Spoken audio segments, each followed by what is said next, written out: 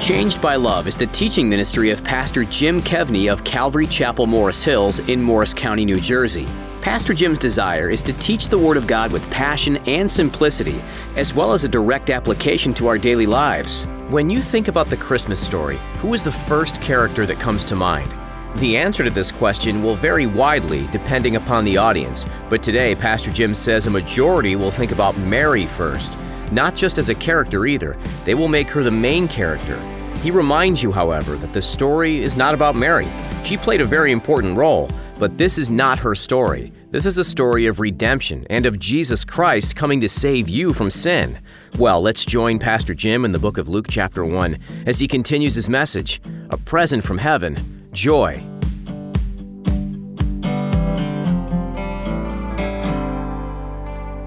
For most of us, it can be very hard to believe that the Lord will save and guide his people the way he did in the past.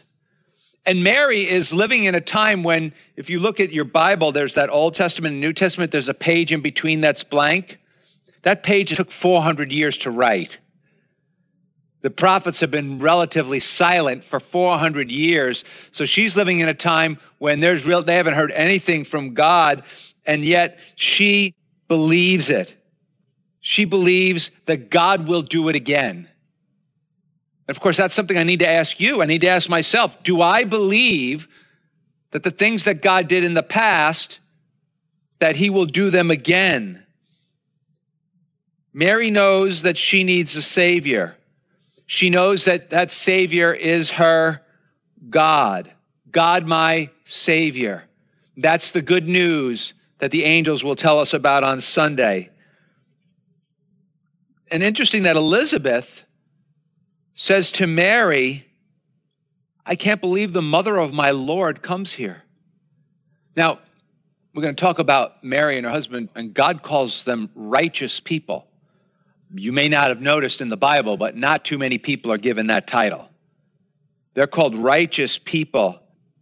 And she says, why would the mother of my Lord, why would the mother of my God even come to my house? And so Mary realizes that her son Jesus is the Savior, and he brings her deep joy. Now, having a child is a very joyful thing, but she realizes that the joy this child brings is going to be much deeper than any other joy. That takes us to number 2, the experience of personal joy. Personal joy, verse 48, for he has regarded the lowly state, some versions say the humble state of his maidservant. That kind of reminds us that she's been reading 1 Samuel chapter 1 of Hannah. For behold, henceforth, or from now on, this is a saying you may have heard, all generations will call me blessed, or some people say blessed. Why? Verse 49, for he who is mighty, or the mighty one, has done great things for me, and holy is his name. More Old Testament language. Now, the word maidservant's really been cleaned up by our Bibles. Literally, it means that she is a female slave to God. And she's totally fine with it. She also says she's lowly. That means she's low in status. And we'll see the opposite of that when we get to verse 52. Yet she's low in status, but generations will call her blessed. Why will she be so blessed? She tells us why. She says, because the Lord has done great things for me. And if you drag yourself into the story, into the text, you will see, she will show you that she has done great things for you too. Although I think Mary is like all of us feel a lot of times, she probably feels seemingly insignificant in the universe. Do you ever feel that way? It's like, does anybody notice me? But she knows that God is at work in her life. And she wants all of us to know that God is at work in our lives too. Sadly, some have taken the words, all generations will call me blessed or blessed, to venerate Mary. Now, for some people, that means to show her high respect. 100% okay. 100% okay. Poor Mary. Either people think she's like the greatest thing since sliced bread, and other people want to kick her to the curb. Both are incorrect views. Very incorrect views. The incorrect views are from people, not from who she's portrayed as in the Bible. So high respect, absolutely. Other people want to worship Mary. That's not in the Bible. That's not in the Bible. But notice what Mary does. Mary points us to who? To God. Mary doesn't point us to Mary. Mary points us to God. So if you're really offended by Mary worshipers, don't blame her. Don't blame her. She's in heaven going, no, no, no. Right? It's not her, but again, we are to respect her. So interestingly enough, if you call Mary blessed, what are you doing? You're praising the Lord. Why? For what the Lord did through her, and because what her son enabled us to become a child of God. Notice here she points out the Lord's power and holiness, something that a teenage girl who is the laughing stock of the town, who's going to have a very difficult life in front of her. So this is not going to be some easy thing. But the Lord's power and holiness is something that a teenage girl has experienced. And you can experience that too. Throughout the Bible, and we say this often, and I'll say it over and over again, God takes ordinary people and does extraordinary things with them. And then we've been seeing in Esther, you never know the little things that you do, what a difference they can make. And that's what he does with Mary, and that's what he will do with you. But also because of his holiness, which she draws attention to, she says, holy is his name.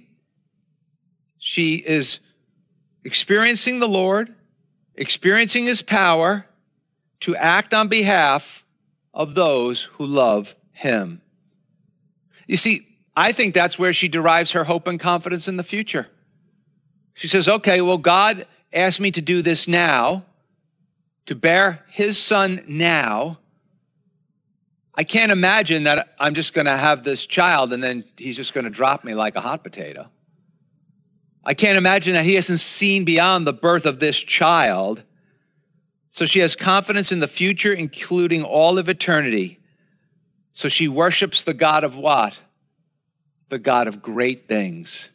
He has done great things. I hate to be a pessimist, but how different this is than the American church. We are the programmed church, not looking at what God is doing and what God will do, but often people, when you're a pastor, people meet you and go, tell me about the programs of your church. I'm like, preach the Bible, love people, go to heaven. I mean, there's stuff that we do, it is, but it's not who we are. It's not who we are. For often, a lot of church can be a social club. To be honest with you, growing up, that's what I thought it was. I thought it was really more like a social club. Not really a place that was focused on God. Not really a place of worship. You see, Mary knows something that most people don't, that the Lord does indeed look upon the heart. And her heart is full of personal joy for God himself. She's a woman of true faith. She knows God personally. She sees the evidence of his grace in her life. And it's like she's saying, it'll be okay. It will be okay. Can I say it one more time? It will be okay. And because of that, I can have personal joy in the Lord. Number 3, the experience of merciful joy. Merciful joy. Verse 50, and his mercy. Some of you are like, where does he get these outline points from? I just steal them from the text. And his mercy is on, the idea is for those who fear him. To fear him is to revere him from generation to generation. He has shown strength with his arm. He has scattered the proud in the imagination of their hearts. He has put down the mighty from their thrones and exalted the lowly. Some versions say the humble. Verse 53, he has filled the hungry with good things, and the rich he has sent away empty. Some people call this the upside down kingdom. Here Mary tells us how her son will turn the world right side up. She tells us the Lord will show mercy to his people, those that reverence him and that will continue to reverence him throughout history. You have to stay at this all the way. This is a long-term thing. We're not just doing this for a few years and then just take a vacation. We are in this long-term. And Mary serves here as a great example to us, not because she's the mother of Jesus. She is the mother of Jesus, but none of you are going to be the mother of Jesus. I know some of you have that motherly instinct. Hello, Jesus, how are you? Right? It's not going to fly in heaven, okay? So that's not it. How is she an example to us? Through her experience of the mercy of God in the midst of difficulty. She chooses to experience God's mercy. In no way does she attribute the mercy to herself. Rather, instead, she's like, oh, well, I'm such a goody two-shoes. That's why I get mercy. She doesn't say that at all. Rather, this is how the Lord treats his faithful people. And by being one of his faithful people, by remaining faithful, I can expect the mercy of God. Now, no doubt she knows her Bible, and she knows this is what God did for his people who were slaves in Egypt. You know, we think a lot of times as Christians, we think of like, well, God sent his son, and we should think about that. But for the people of the ancient world in the Old Testament, they think of God took us out of Egypt. God set us free. Safe to say her joy is in God's mercy, in the fact that by sending his son as the Savior, that will bring about a new Exodus. But that Exodus will come about not by the people of God sacrificing a lamb and putting the blood on their doorposts as they did in the Passover. That Exodus will come about by Jesus Christ dying on the cross. In verse 51, it says the arm of God, that is symbolic of God's strength, is how the Lord saves and how he puts down the proud. Oh, how we have to be careful of being proud. Pride leads people to be self-sufficient. Pride leads people to forget the Lord. And pride refuses to acknowledge God's rightful position as the Lord of all. And it's scary. Look at verse 52 and 53. He says, the Lord will put the proud down, and the rich he has sent away empty. If you're a follower of Jesus and you are rich, now, if you talk to people from other countries, they will tell you, you're all rich. You're Americans. But if you're a follower of Jesus and you're rich, a safe way to be rich is to use the resources that God has given you for the glory of God. I'm not saying you can't enjoy the blessings that God has given you. You can, in fact, enjoy the blessings that God has given you. But the Lord also wants you to use those blessings to bless others. And the Lord wants you to use those blessings to help finance the work of the Lord locally, in the church you belong to, in the community, in the world, and to serve God with the gifts that he has given you. Each Sunday I watch people walk by and I think, wow, there's just so many unused gifts just walking by and walking by and walking by. God's mercy is when he doesn't give us what we deserve. And I think when we realize that God's mercy we don't get what we deserve. Jesus got what we deserve on the cross. Jesus was treated as if he had lived our life on the cross. I think that takes a follower of Jesus away from just manger awe and worship. And we should have awe and worship as we approach the King in the manger, but it's much more than that. God's mercy takes us into so many different areas. It takes us out of church being our only expression of faith. Maybe it's you, but it's not uncommon to meet people and you say, well, you're a Christian. And they say, yeah, I go to church. I'm like, that is not what makes you go a Christian. Should Christians go to church? Absolutely, they should. Should they go to a church that's clueless about Jesus? Absolutely not. They should go to a church that clearly teaches the Word of God. But church is not your only expression of faith. Your expression of faith is a life to be lived in all the different areas and all the different things that we do. And you combine that with the coming of this merciful Savior. You combine that with the cross and resurrection of Jesus Christ. You combine that with the good news of the gospel and the Lord's mercy. Instead of you thinking like, oh, he's saying I should have got this punishment. The Lord's mercy will joyfully change you from the inside out. You will be so different. That takes us to number 4, the experience of promised joy. Promised joy. Verse 54, he has helped his servant Israel. If you're taking notes, that's such the language of Isaiah 40 to 55. He has helped his servant Israel in remembrance of his mercy, or in other words, he remembered his mercy. Verse 55, as he spoke to our fathers, to Abraham and to his seed forever. The New Revised Standard Version puts it this way, according to the promise he, that would be the Lord, made to our ancestors, to Abraham and to his descendants forever. Mary tells us that God has always been faithful to his promises. She knows it. She sits there in all of this tremendous difficulty that she knows is coming her way. And maybe her parents told her, do you realize what's going to happen now to you? And she knows that God is always faithful to his promises. And how can we see it? We can see it in the Christmas child.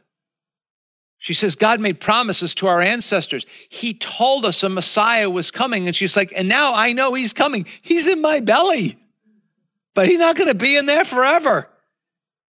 He's going to come out and bless the world. So her prayer and her joy rests on God's sure word, on God's promises, and most of all, the promise of the Messiah, her Savior, her God. And Jesus will announce to the world the good news of the gospel, the salvation promises of the forgiveness of sins and eternal life to those who fear and revere God all over the world. The Lord will free his people. The Lord will free his people, but for now, Mary, although she's not there yet, she knows that's what God's promised. And so she celebrates the promises of God. When was the last time you celebrated the promises of God? She celebrates the work of God. What she's doing is she is responding in faith and trust to the word of God. That includes following through with obedience, doing the difficult thing that God has asked her to do. She finds great joy in not just knowing about God, but actually knowing him and experiencing how the Lord works in her life and how the Lord will work out the promises he has made to her in her life. That's a big part of the message of Christmas. Rejoicing that God is active in the lives of his people, that he's made promises to us, and he will continue to be active in our lives. In the midst of difficulty, Mary is thrilled over what the Christmas child will bring to the world.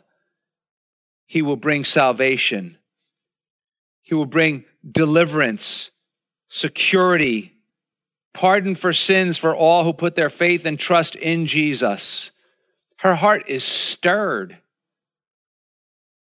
It's a question I'm always asking myself. Is my heart stirred for Jesus? Am I constantly thinking about the great things that he has done for me? And I want to end with a bit of a challenge.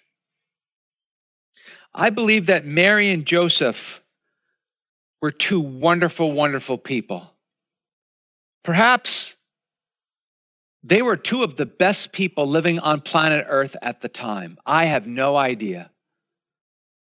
But I know that they were two wonderful people that God the Father picked to raise his son. He didn't pick a bunch of bums. He picked two wonderful people. And the angel told Joseph, don't divorce her. Don't call it off. Because your boy, Joseph, your adoptive boy, he is coming here to save his people from their sins. Implied, Joseph, you've got to become one of his people. Mary, what did she do? She rejoiced in God, my Savior. So here's the challenge.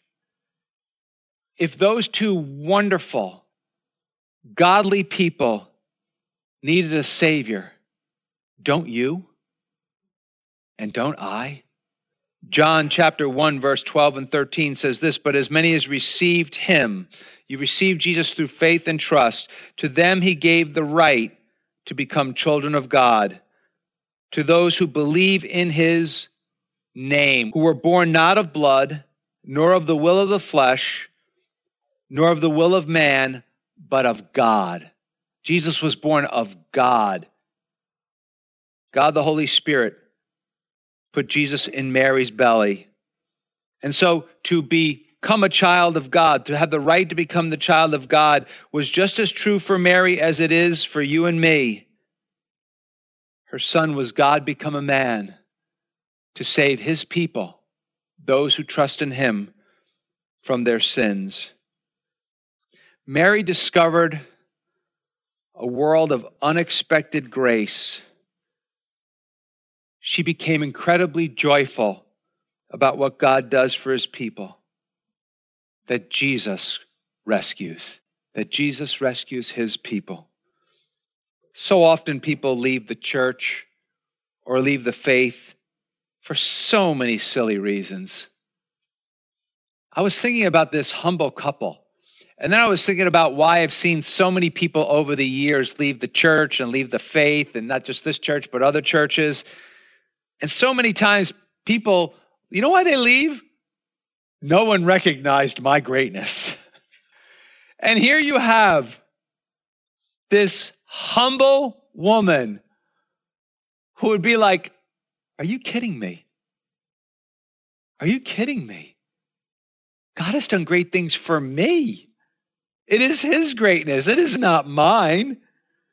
Mary realizes the recognition and honor is God in her life, not her in God's life.